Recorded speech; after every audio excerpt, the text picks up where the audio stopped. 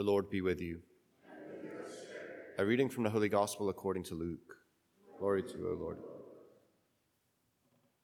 One day, as Jesus was teaching, Pharisees and teachers of the law who had come from every village of Galilee and Judea and Jerusalem were sitting there, and the power of the Lord was with him for healing. And some men brought on a stretcher a man who was paralyzed. They were trying to bring him in and set him in his presence. But not finding a way to bring him in because of the crowd, they went up on the roof and lowered him on the stretcher through the tiles into the middle in front of Jesus. When Jesus saw their faith, he said, "As for you, your sins are forgiven." Then the scribes and Pharisees began to ask themselves, "Who is this who speaks blasphemies? Who but God alone can forgive sins?" Jesus knew their thoughts and said to them in reply, "What are you thinking in your hearts?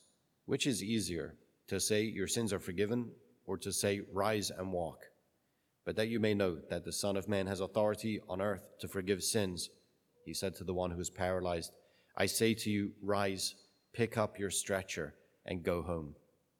He stood up immediately before them, picked up what he had been lying on, and went home, glorifying God. Then astonishment seized them all, and they glorified God. And struck with awe, they said, "We have seen incredible things today." The Gospel of the Lord.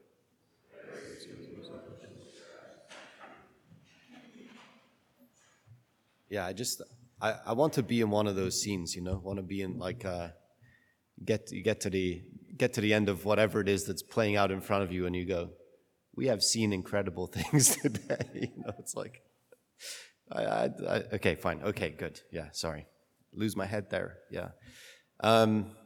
Beautiful gospel passage, and so important for us. I mean, it could hit us really at any point of our life, our journey with Christ.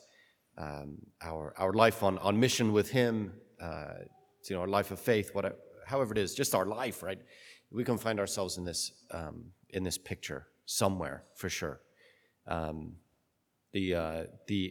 encouragement to you would be to not find yourself for too long with the Pharisees. You know what I mean? Like, don't spend too much time with the Pharisees and the teachers of the law. If that's where you find yourself, it'd be better to be on the mat, paralyzed, okay? So move from one to the other. Allow someone to carry you to Jesus rather than sit off to the side and think, better that he not be doing these things, So that's a challenge. I mean, it's interesting. It's a great little passage used in apologetics for, the idea that Jesus is claiming to be God, right? Why? You picked up on it, right? Why? Why is this Jesus claiming to be God? Yeah, the forgiveness of sins. Suzanne had it back there for you, so I heard it. Yeah, don't worry about it. She's got the notes back there. Yeah, the forgiveness of sins, and I would say there's a yes and a no there. It's Luke is not really advancing the Jesus is God bit right here, although he's quite clear that when people come in contact with Jesus, they're coming in contact with the living God, right? That's clear. It's a little more complex, perhaps has the same outcome, but the reason why the scribes and the scholars of the law and the Pharisees are questioning Jesus about the forgiveness of sins and why they consider it blasphemy is because he's undermining their power. Yeah, so there is forgiveness of sins in Judaism. It just happens through the temple. Yeah, that's how it's affected. Yeah, so then you could imagine. Yeah, I mean, similar to the way we saw John the Baptist yesterday. I mean, if he wanted to take a tariff from people as they came to him, he could have, right? And if you have possession, you have control over, the Holy of Holies essentially, right? You have control over the temple and its activity. Then you can use that for your advantage.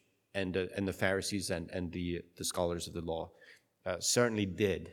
At least that's Jesus' contention. I feel pretty comfortable, being on his side of the argument there, is to say they're using it for their own purposes. And so there's this the sense of power against power, right, is already growing in the early stages of Luke's gospel here, the fifth chapter. And we'll see certainly what that means. We always see what that means as we work our way through the gospel, but also as we work our way through Advent.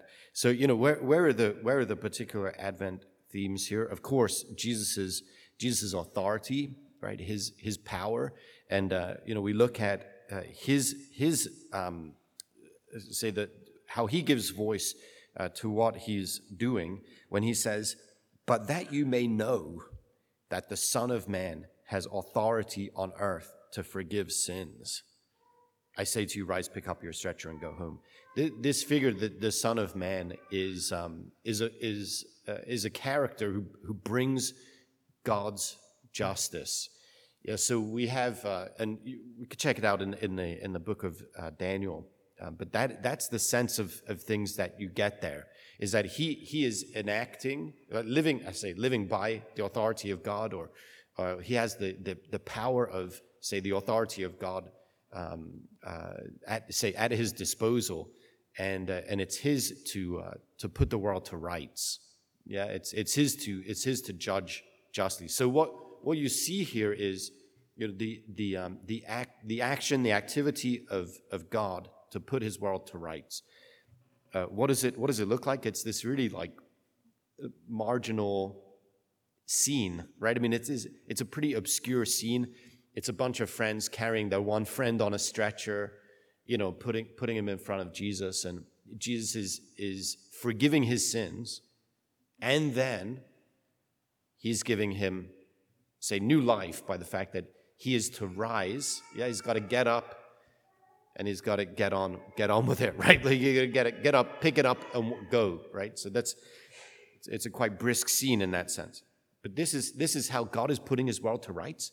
God is putting his world to rights by curing a paralytic. Is that really it?